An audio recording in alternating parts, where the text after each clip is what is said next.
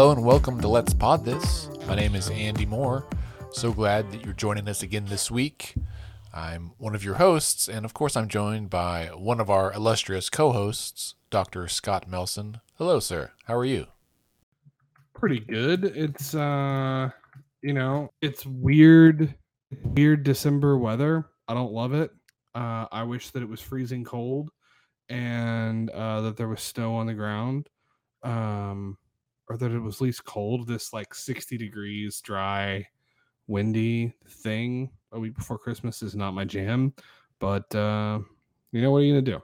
Yeah, it has been definitely weird weather this month. It has not felt like Christmas or the holidays to me very much. It's hard to get in the holiday spirit when it's like sweaty weather. Yeah, that's part of it. Also, for those who are regular listeners to the show, you'll know that the pandemic is not over. All attitudes of our state government to the contrary. I was doing all right. We had a nice Thanksgiving with family, and then we were on vacation last week. I've not been too stressed about the Omicron variant, but definitely, there's a lot of uncertainty right now, I think, as it relates to what the next probably 4 to 6 weeks look like for our COVID situation in the US generally and here in Oklahoma specifically. So it's just kind of this general, like, there's more unease for me than I was hoping for this winter. Yeah, no, I definitely agree. We were all hoping that COVID would be done, and it is not. It is coming back. I agree. The Omicron variant, it doesn't feel like it's really hit America yet. However, we are still very much in the grasp of the Delta variant, right? That's still spreading like wildfire, and we're not doing much of genotyping, and so I suspect that while Omicron, as of today, has been detected in, I think, 36 states, I would wager it's in all 50. Just because we haven't found it doesn't mean it's not there. And there are places in the country based on wastewater samples. There are places in the country where Omicron is already dominant. Yeah, we just don't know it, right? Because we don't do enough testing and sequencing. So yeah, and this is exactly what we've already been through. So like we know the wave is coming. It's going to be gnarly. It's starting in New York. It's going to be like it did in the beginning and with every other wave.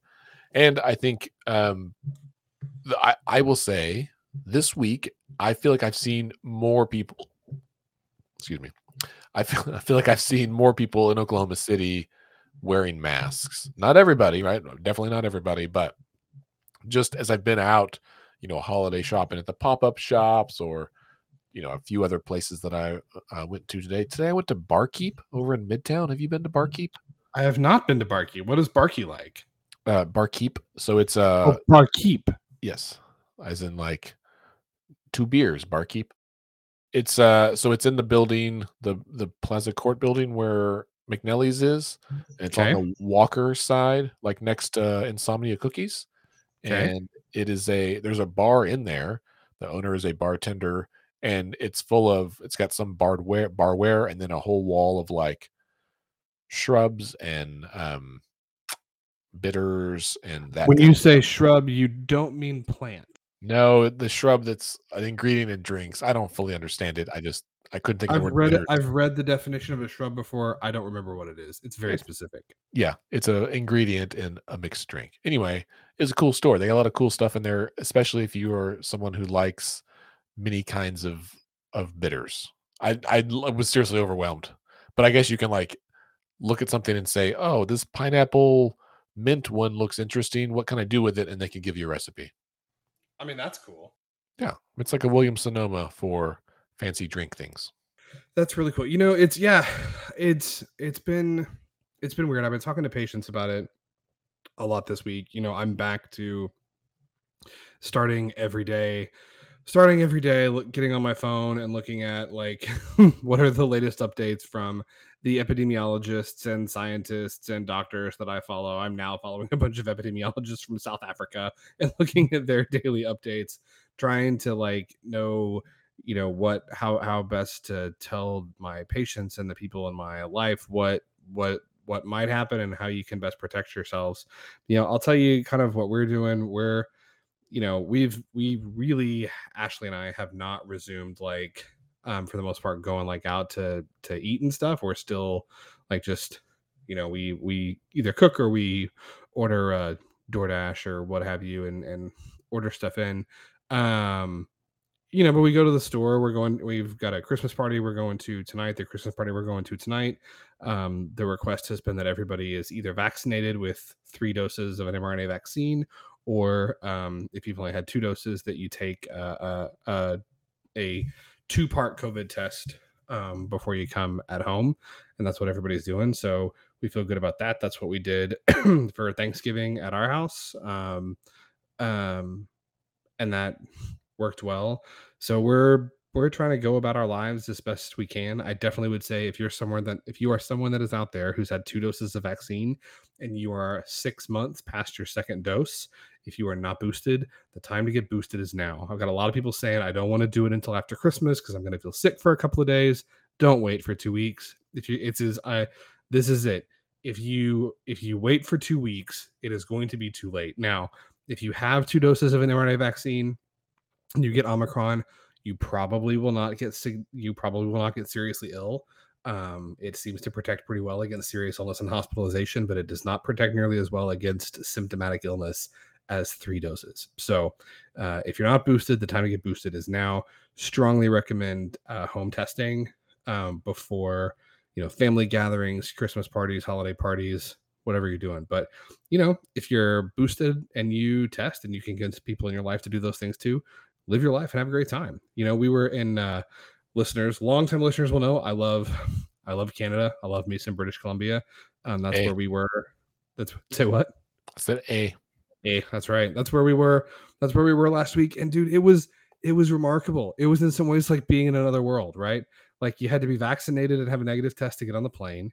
You had to be vaccinated and have a negative test to get in the country. And then you're like walking around town. Literally everyone's wearing their mask. Most people are wearing them outside. A lot of people wearing them outside because there's just large groups of people.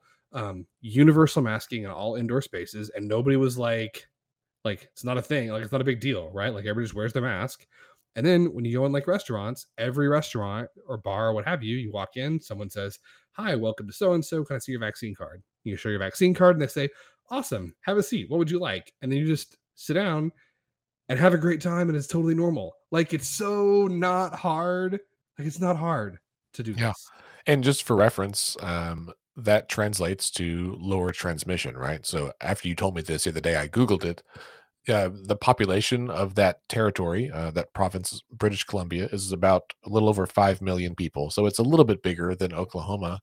However, they have roughly half the rate of COVID, or the half number of cases, right? So I think their 7-day average is like 430, and our 7-day average is like 1,000.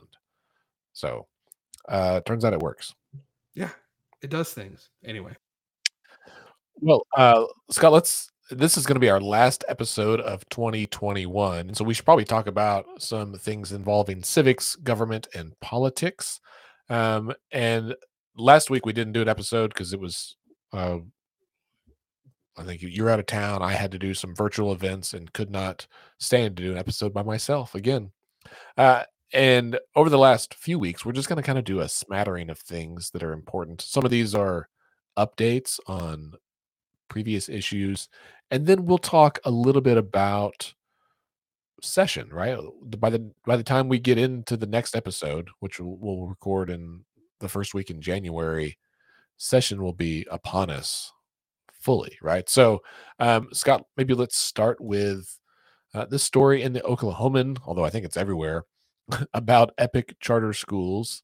The State Board of Education voted this week to to recoup an additional $9.1 million from misreported salaries and overspending at Epic Charter Schools over the last few years, which will bring their combined total penalties that they've received from the State Board of Education to $20 million for basically charging excessive administrative cost limits.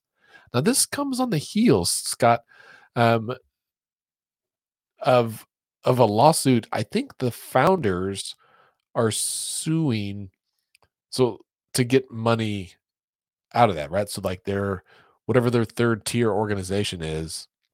Yeah, the Epic Youth Services, right? Yeah, The that was management the management organization. company. Yeah, yeah.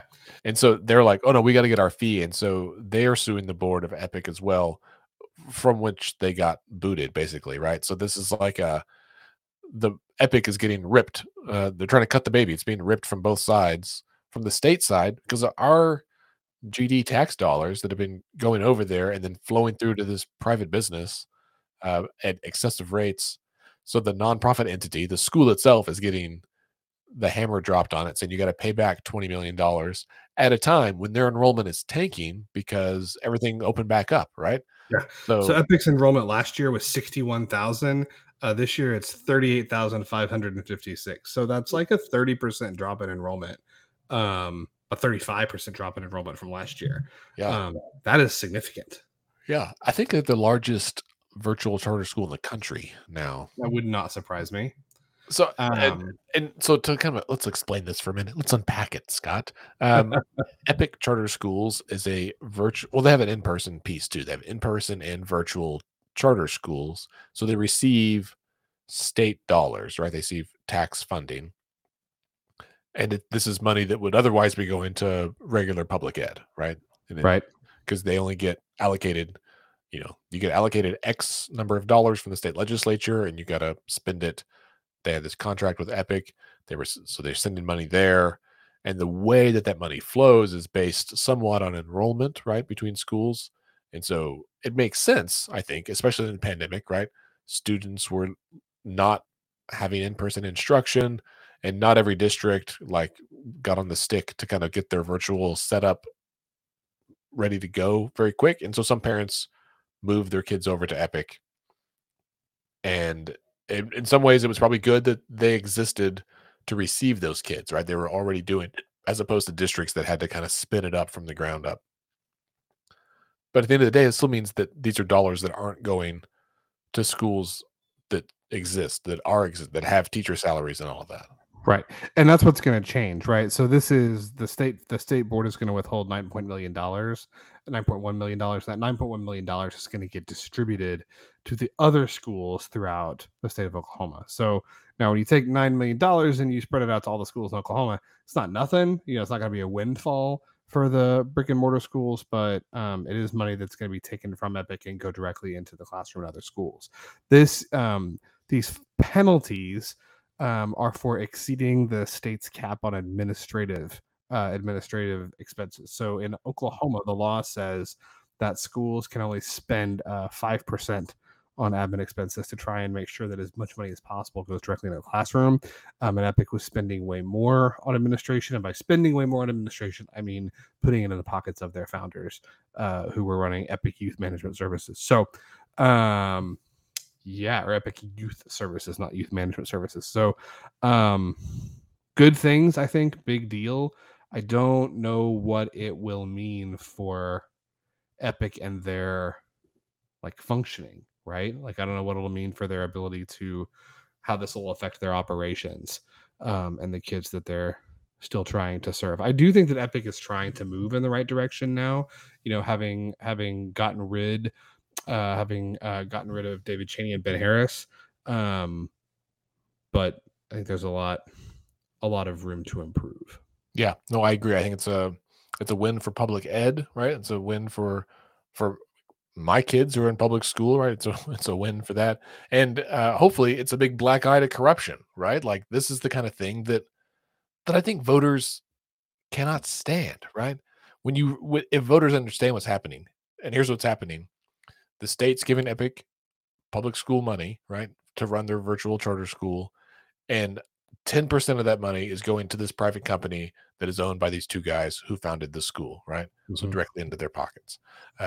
That's very different than administrative costs going to the teachers and administrators who are also public employees, right? In a school where everything is transparent. Yep. So I don't, I don't. I'm okay paying taxes. I don't want my taxes to go to the pockets of some private business that reporting has been lacking, that oversight has been lacking, and it is clear that they perhaps even like fabricated the actual number of students they had. Right? Like it's Right. just good. That's the kind of corruption that people don't like. Absolutely. All right. So next up, and this is something. So in some welcome news, it looks like the governor and the tribes have come to an agreement. There's going to be great mutual cooperation on renewal of hunting and fishing compacts on tribal lands. So we're starting to move past McGirt decision and see cooperation from the state government and the tribes. Is that right? I was like, Scott, your sarcasm is very thin today. So if listeners didn't catch that, Scott was totally making that up. That is not at all the case. No, so the Yeah. state is basically cut him off and said, So yeah, in the latest round of sniping from the governor's office, the governor has decided that the state of Oklahoma will decline to renew state tribal hunting and fishing compacts within the Cherokee and Choctaw Nations, and so these are agreements that allowed tribal citizens to purchase fishing and hunting licenses, turkey tags, deer tags, etc. At reduced rates. They still had to buy them from the state of Oklahoma, but they got them at significantly reduced rates. I want to say that these license fees every year would typically generate, it's like $5 or $6 million for Oklahoma. Like it's not a huge pot of money, but it's not like nothing. And state said no, we're not going to do that. And so it sounds like he says that he's going to try and force the tribal members to pay a full price for their hunting and fishing licenses. The tribes, of course, have said, well, no, actually, given that it appears our reservations were never actually disestablished, we'll just issue hunting and fishing licenses ourselves on our own and land, not buy them and on our own land and not buy them from the state of Oklahoma. So congratulations, JKev. You just cost the state $5-6 million. Well, so I mean, this is nuts in several layers, right? Because this is tribal land that we have been claiming as our own, that the state has been claiming as its own, and then charging the Native Americans to hunt and fish there, right? And so the tribes are basically like, wait a second, why did you steal our land and then lease it back to us, right? That's not how this is supposed to work. Yeah. And so yet again, in the echoes of the McGirt decision, the tribes are like, well, if you're going to play that game, we'll play hardball too. No, like we're just going to do our own thing. Right. And I think, we've talked about the McGirt decision since before they heard it, right? We had the Solicitor General on here talking about it before they even had the oral arguments. And there's a ton of really great journalism out there about it that goes way more in depth than we ever have time to do. But in the beginning, this was like, I remember a question. In fact, I remember an episode after the ruling where we had Brian Ted Jones on here, the attorney, where we talked through the potential implications of the McGirt decision. Everything from tax, not just criminal law, but civil law, taxation. We didn't discuss hunting and fishing, but we discussed mineral rights, all this stuff that's was potentially into question. Now the tribes have kind of said, hey, we can work something out here. But the governor, seems like he keeps playing hardball, and that is really pushing the tribes away from the negotiating table. Well, I think it's called playing hardball if you're good at it. Or I don't know what it. I think when you're. I think like when you're. That episode of Parks and Rec where Andy Dwyer is trying to hustle somebody, Mark, whatever his name is, in pool, and he's never played pool before, and it just does terrible. Right. Like when you're negotiating with, say, like, I don't know, somebody who you negotiate with, and you want to play hardball, both of you, like there's some give and some take, and you offer and they offer this thing, right? But I mean, you have a toddler. Like when your toddler throws a tantrum, would you consider yourself to be like playing hardball or consider her to be playing hardball? No, this is the governor throwing a tantrum over a Supreme Court decision that he doesn't like, right? It's not playing hardball when you're just throwing a fit, right? Like, which is what Governor Stitt is doing. Now, there are, for lawyers that are listening, Obviously, like I know there's a lot of this stuff that is yet to be litigated, and there's maybe a possibility that McGirt gets overturned. Maybe there's possibility that a future decision explicitly limits the umbrella of McGirt to criminal jurisdictions, and maybe it doesn't have anything to do with fishing or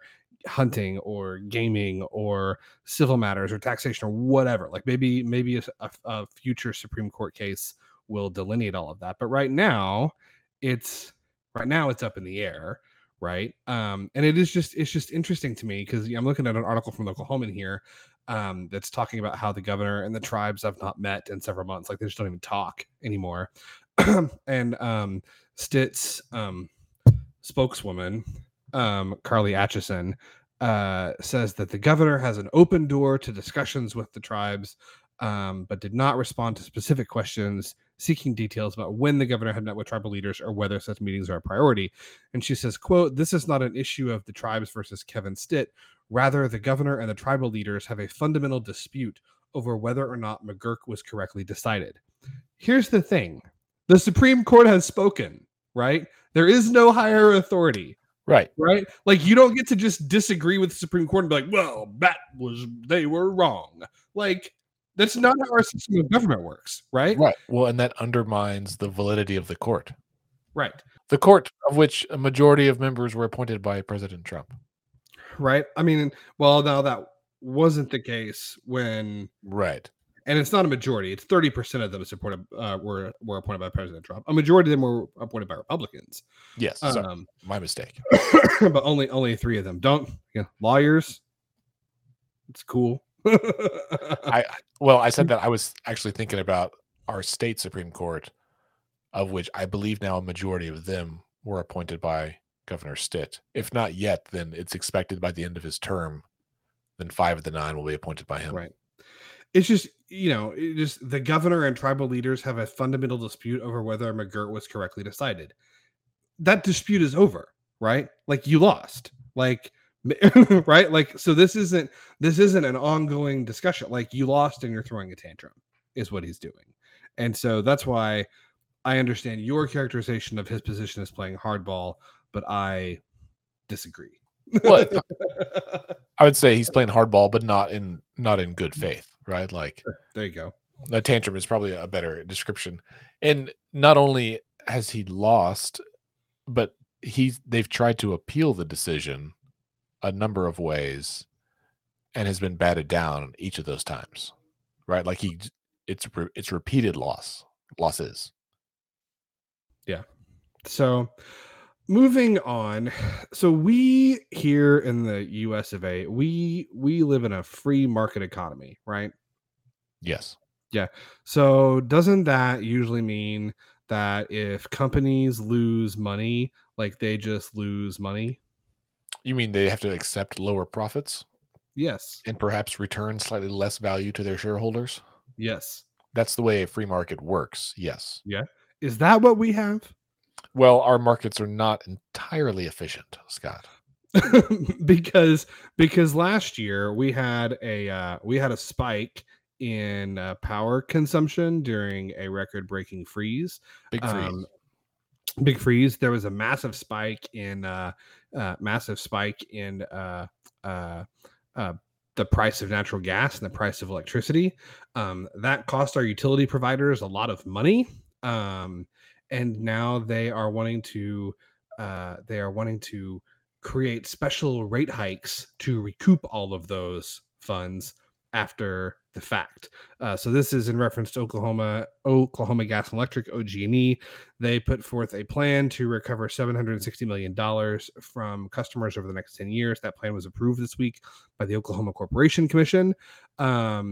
I guess I'm just puzzled because like they made record profits last quarter. They had profits of like $242 million last quarter. And yet they're asking us for more money. Yeah. So I don't know. I'm not good at the new math. Not an economist. Don't have a business degree. Explain it to me, Andy. Well, the way it works, Scott, is that when prices are up, they win, and when prices are down, they win. That's That's not how I was told it was supposed to happen. And to put it another way, when prices are low, you lose, and when prices are high, you lose as the consumer. Good, good, Yeah, good. so it turns out that I would say the party who loves tax cuts and does not want government intervention is here asking for the government to intervene on their behalf to protect profits, right? That's what it seems like. That's exactly what it is. It's not doesn't even seem like it. It is. And yeah, and so this will result in Oklahomans getting screwed out of millions of dollars collectively, but individually thousands, right? Because Yeah. basically are you gonna talk about the cutoff fee? Yeah, so that's Oklahoma Natural Gas, I think. I don't think that's not even ONG, Oklahoma Gas and Electric. That's ONG, Oh, that's right. No, yeah, OG&E is just so that it's two different solutions to the Yeah. same problem. So OG&E. So this is on the one hand, so this is going to be Oklahoma Gas and Electric. The average customer is going to see an increase of a couple dollars on their monthly bill for like the next 10 years, right? So that's $2.20 times what? 12 months. So that's $24 a year times the next 10 years. So that's like $240 for the next 10 years, right? I mean, that's probably doable for most people who pay for their electric, but damn it, it's the principle of the thing. Right. Well, because it's $2 here, it's $2 there. Pretty soon Yeah. it adds up to a whole bill. Right. Oklahoma Natural Gas, one plan that they have put forward is that for anyone who wants to, say, disconnect from their natural gas and start using solar or geothermal and no longer have natural gas at their house, there would be a $1,400 one-time disconnect fee. So they're going to charge you $1,400 to no longer use their service. Well, so what's bogus about that, because I know how this is going to play out, is that let's say two people are renting apartments or renting houses, and they have gas service at their homes, and they meet and they fall in love and they get married and they move into the same house, and then one of them disconnects their service. Why you're gonna fine them for falling in love? Are you? That's Yes. preposterous. Yes. That is exactly what they're going to do. I mean, we run into the same thing where with my wife and I, when we got married and we moved in together, we bought a house and moved, and I called to get the gas turned on here, and they were going to charge me a $300 deposit because I haven't had gas service in the last 5 years or something. And I was like, well, the house I lived at didn't have gas. It wasn't an option. And they were like, okay, well, it's still a deposit. And I was like, for what? I was like, you got the service, man. It's not like you're going to repo that gas. And I said, well, what if my wife calls? They're like, well, does she have service now? It's like, yeah, she lives, not far away. Well, yeah, she can transfer her service for free. And I was like, it's the same household, man. So it just, again, heads they win, tails they win. Yeah. Yep. Feels good, doesn't it? Feels good. Just America, free market economy. Yeah. Speaking of free and fair, let's talk about elections for a minute. Oh God, do I need to pour whiskey? I mean, you might. This is really just a preview, maybe as an early reminder to listeners that next year is an election year. To be clear, there were elections this year. Many of you voted in them. They were important. Every election is important to somebody. So we just want listeners to be aware that there are some bigger, perhaps more consequential, or at least higher profile elections happening next year, even early in the year, right? So as a reminder, next year, all of the statewide offices are up. So all of the state house and the 6-8 statewide electeds, governor, lieutenant governor, attorney general, insurance commissioner, school superintendent, labor commissioner, all those are all up in November. So we'll have primaries in June and then those in November. However, early in the year, we have a couple of other very important elections. Most notably is on February 8th. That is the election for mayor in Oklahoma City, Norman, Midwest City, probably some others, but those are big deals, certainly here in the middle of the state. That election will also involve some school board seats, including school board seats in 15 counties or 15 school districts: Bethany, Choctaw, Nakoma Park, Crooked Oak, Crutcho, Deer Creek, Edmond, Hara, Jones, Luther, Midwest City, Dell City, Millwood, Oakdale, OKCPS, Putnam City, and Western Heights. That's in Oklahoma County. So those 15 districts are all having school board elections. Norman, Moore, Noble, Lexington, Little Axe, Robin Hill, all of those, and Cleveland County as well. So this is a big deal. It's not every seat in those districts, but quite a few. And this will be a big deal in places like Western Heights. We've talked about them a lot on the podcast and all the shenanigans that have gone down with some of their board members and certainly their previous superintendent and what's happening down there. But also, I think this year, just in general, because of drummed up drama about quote critical race theory being taught in schools, and it's not. But these issues have become a thing where school board seats are under attack, right? And it's I think I talked about this previously. It's school board is it's not a full-time job. It's a lay person who cares about the schools in their district, and they run for this office, usually spend their own money, right? It takes a few $1,000s to run a decent campaign to get elected. And then they have to represent the people there, and they're starting to get challenged by, folks that you may not want running your schools, right? Like, I know in Deer Creek, a guy ran and did mailers with assault weapons on there, right? He was like a pro-gun thing for school board, which it's fine if you like guns, but maybe don't advertise you're running for school board with guns involved like that on a day or a year where we've had multiple school shootings already. It seems like those kind of folks shouldn't even win, but it gets close, right? And I think we have to be, as voters, paying close attention to where these races are and who is running, and not just cast your vote willy-nilly. Very well said. Also, in Oklahoma City, I'm sure we'll talk more about this as we get closer. Incumbent Mayor David Holt is running for re-election. He has, I'm aware of at least 3 challengers. There's a guy on the left, Jimmy Lawson, that is at least couched as a progressive. I don't know much about him. I saw his video and website the other day. On the right, you have most notably Carol Hefner, right, who is married into the Hefner family. And so she's pretty far right. Her and her husband were involved in bringing, they met with Roger Stone the other day, I guess, at 21C at Marietta's. But they brought, Trump to Oklahoma for a rally. They've been pretty involved with that. So I think the heat is starting to be applied to Mayor Holt from both sides. I think he's also a candidate that appeals to a lot of folks in the middle, so he may prevail. But I think if you are interested in who the mayor of Oklahoma City is, this is a good opportunity for you to get more involved in a campaign. Only 50 days left, so there's not much time for you to be involved, but anything would undoubtedly be appreciated by the candidate of your choice. Scott, as we sit here again on recording on Friday afternoons, often means that we receive breaking news while we're recording. And I just saw a story come through the Tulsa World about Epic Charter Schools, which we just discussed a few minutes ago. Mm-hmm.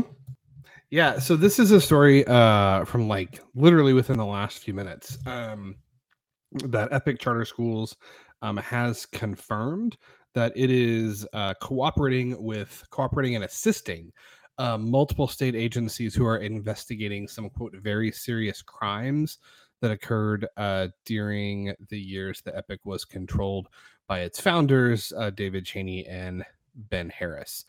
So it just kind of going through here, it looks like OSBI is investigating Epic and EYS on multiple allegations of wrongdoing. These are events that are alleged to have happened from 2015 to 2019. It doesn't say exactly what all of the allegations are, but that is, I would say, the takeaway there is that not only is Epic not only is Epic being forced to repay this, $20 million in total, but it looks like there could be criminal charges filed against several parties that were involved with Epic for a number of years. This is the whole thing involving Epic is absolutely bananas. Scott, as you were speaking, I was just scrolling down the story, and at the bottom, the Tulsa World has a collection of the writer, the author, the journalist's pieces that she's written about this.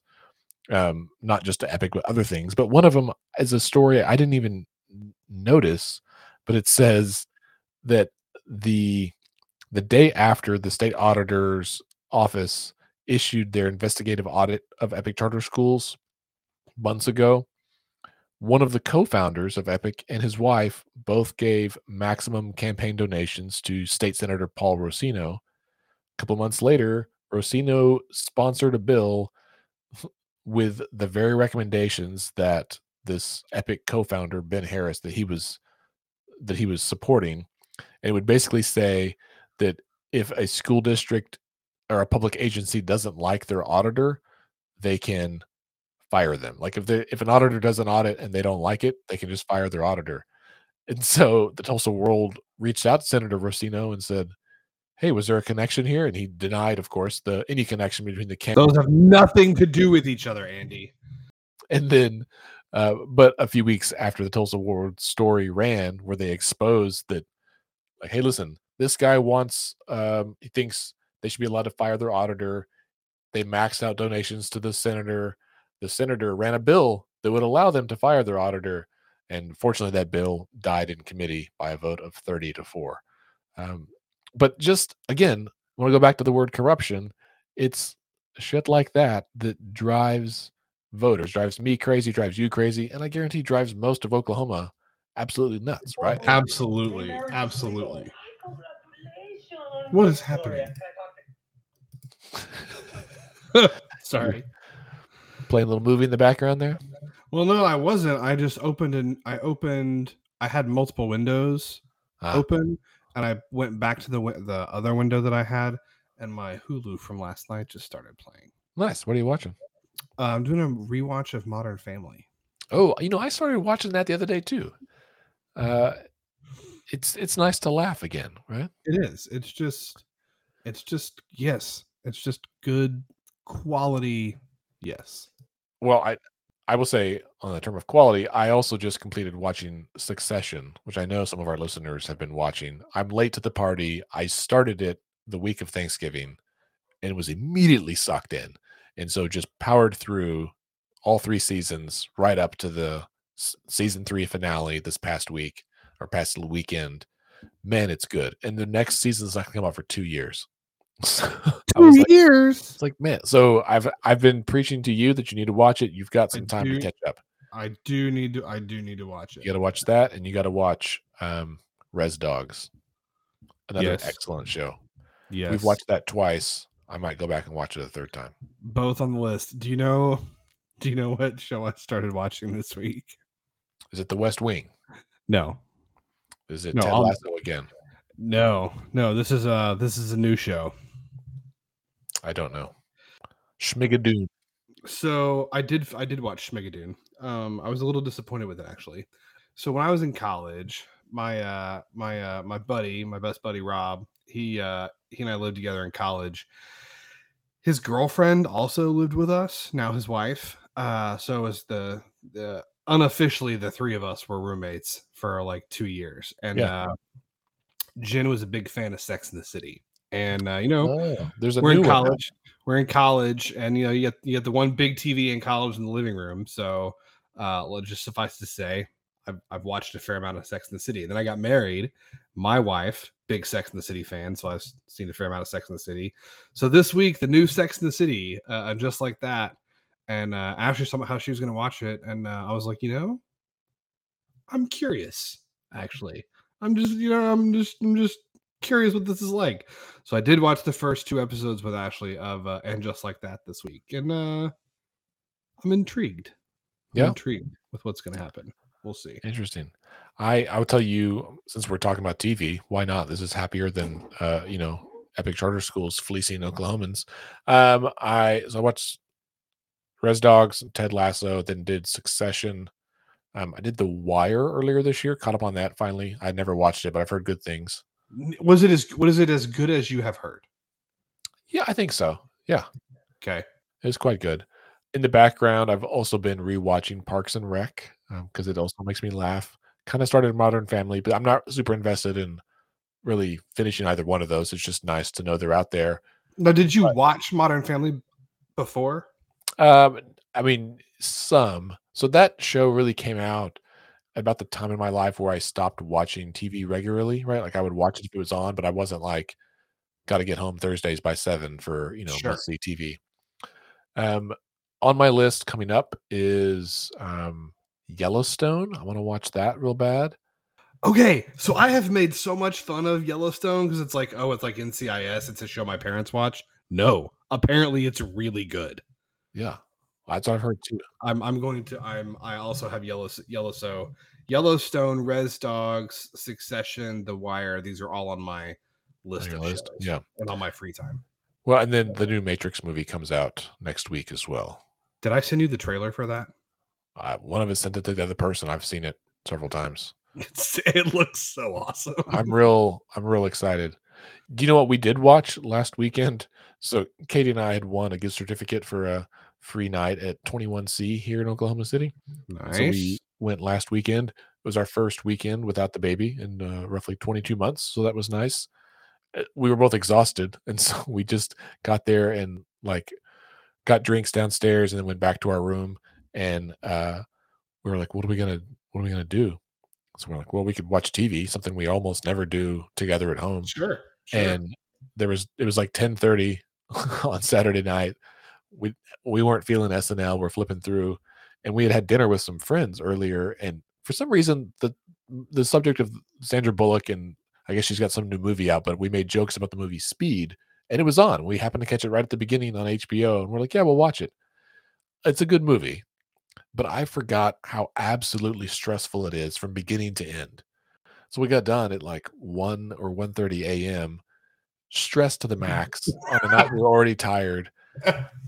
And then we got to sleep in like a strange bed. And, of course, Katie was nervous about the baby. And so we woke up at like 5:30 or 6, like normal, wondering if the baby's okay. And if she was going to wake up happy at grandma's house. And so I was like, man, okay, that was a terrible idea.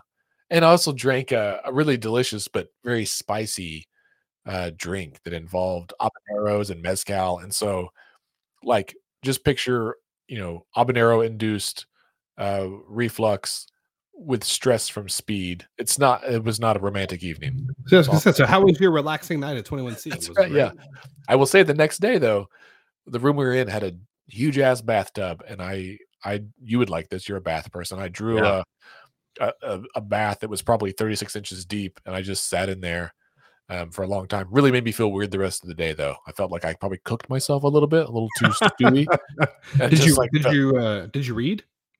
I scrolled Twitter, which also wasn't particularly relaxing. So I read a ton on my vacation. And you're gonna be like, I don't want to say you're gonna scoff. You're gonna be like, of course, I think is what you're gonna say. So I took some books and I did read some books, but do you know I read mostly on my vacation? Magazines. Yes. Do you know which one? Based on this conversation, either YM or Cosmo. Well played. Well played. No, I made it almost all the way through this quarter, not this quarter, it's 6 times a year of Foreign Affairs magazine. Oh yeah, that's okay. That's very on brand. Well, and it's one of my like reading about like just international politics and foreign policy is one of the things that I'm like just very passionate about and have not paid nearly as much attention to recently. And so I took that with me. And so I too drew a bath on vacation and sat in the bathtub reading Foreign Affairs magazine, and it was delightful. Nice. Was it on Saturday morning or Sunday morning? No, Sunday morning I was hoping that I wasn't going to be snowed in and miss my flight. But fair enough. All right. Well, we've gotten way off the rails. Scott, I'd like to say to you and to our listeners, thank you for joining us again for another year of Let's Pod This. Absolutely. This is our 189th episode. I know Scott and I discussed the desire to do some live episodes, but obviously COVID had other plans. So we haven't been able to do that. We might do some kind of winter special over the next couple of weeks. I guess we've got roughly 3 weeks until our next scheduled episode.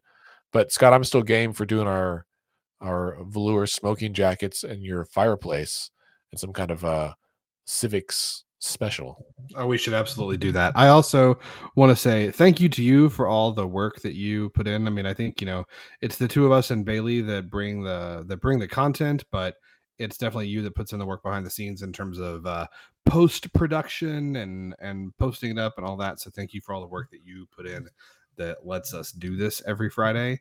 And thanks for it's been a long year, so long 2 years. So just thanks for everything. You're quite welcome. Listeners, I will also announce on this episode that we've redone our website. I've been working on it all this week. So if by some chance you've looked at it between Monday and today, it's probably looked different because I've done a few live iterations of it. But there's some new features that I want to tell you on. It's mostly the same content overall, but we're gearing up for a really exciting 2022. And a couple of things I want to point you to. One is the donation button, of course. If you'd like to donate to Let's Fix This, we would be really appreciative. We are a 501c3. All of your donations are tax deductible, and it goes into civic education and civic engagement, helping engage and educate Oklahomans about their government. And we need your support. You can do that. We have a new donation platform that you can use, and you can sign up for a recurring donation, make it weekly, monthly, whatever fits your budget. That would be a huge deal. We've got some big goals for 2022, and you can help us reach that. Secondly, if you click on Get Involved, then the first option is to sign up. You can sign up.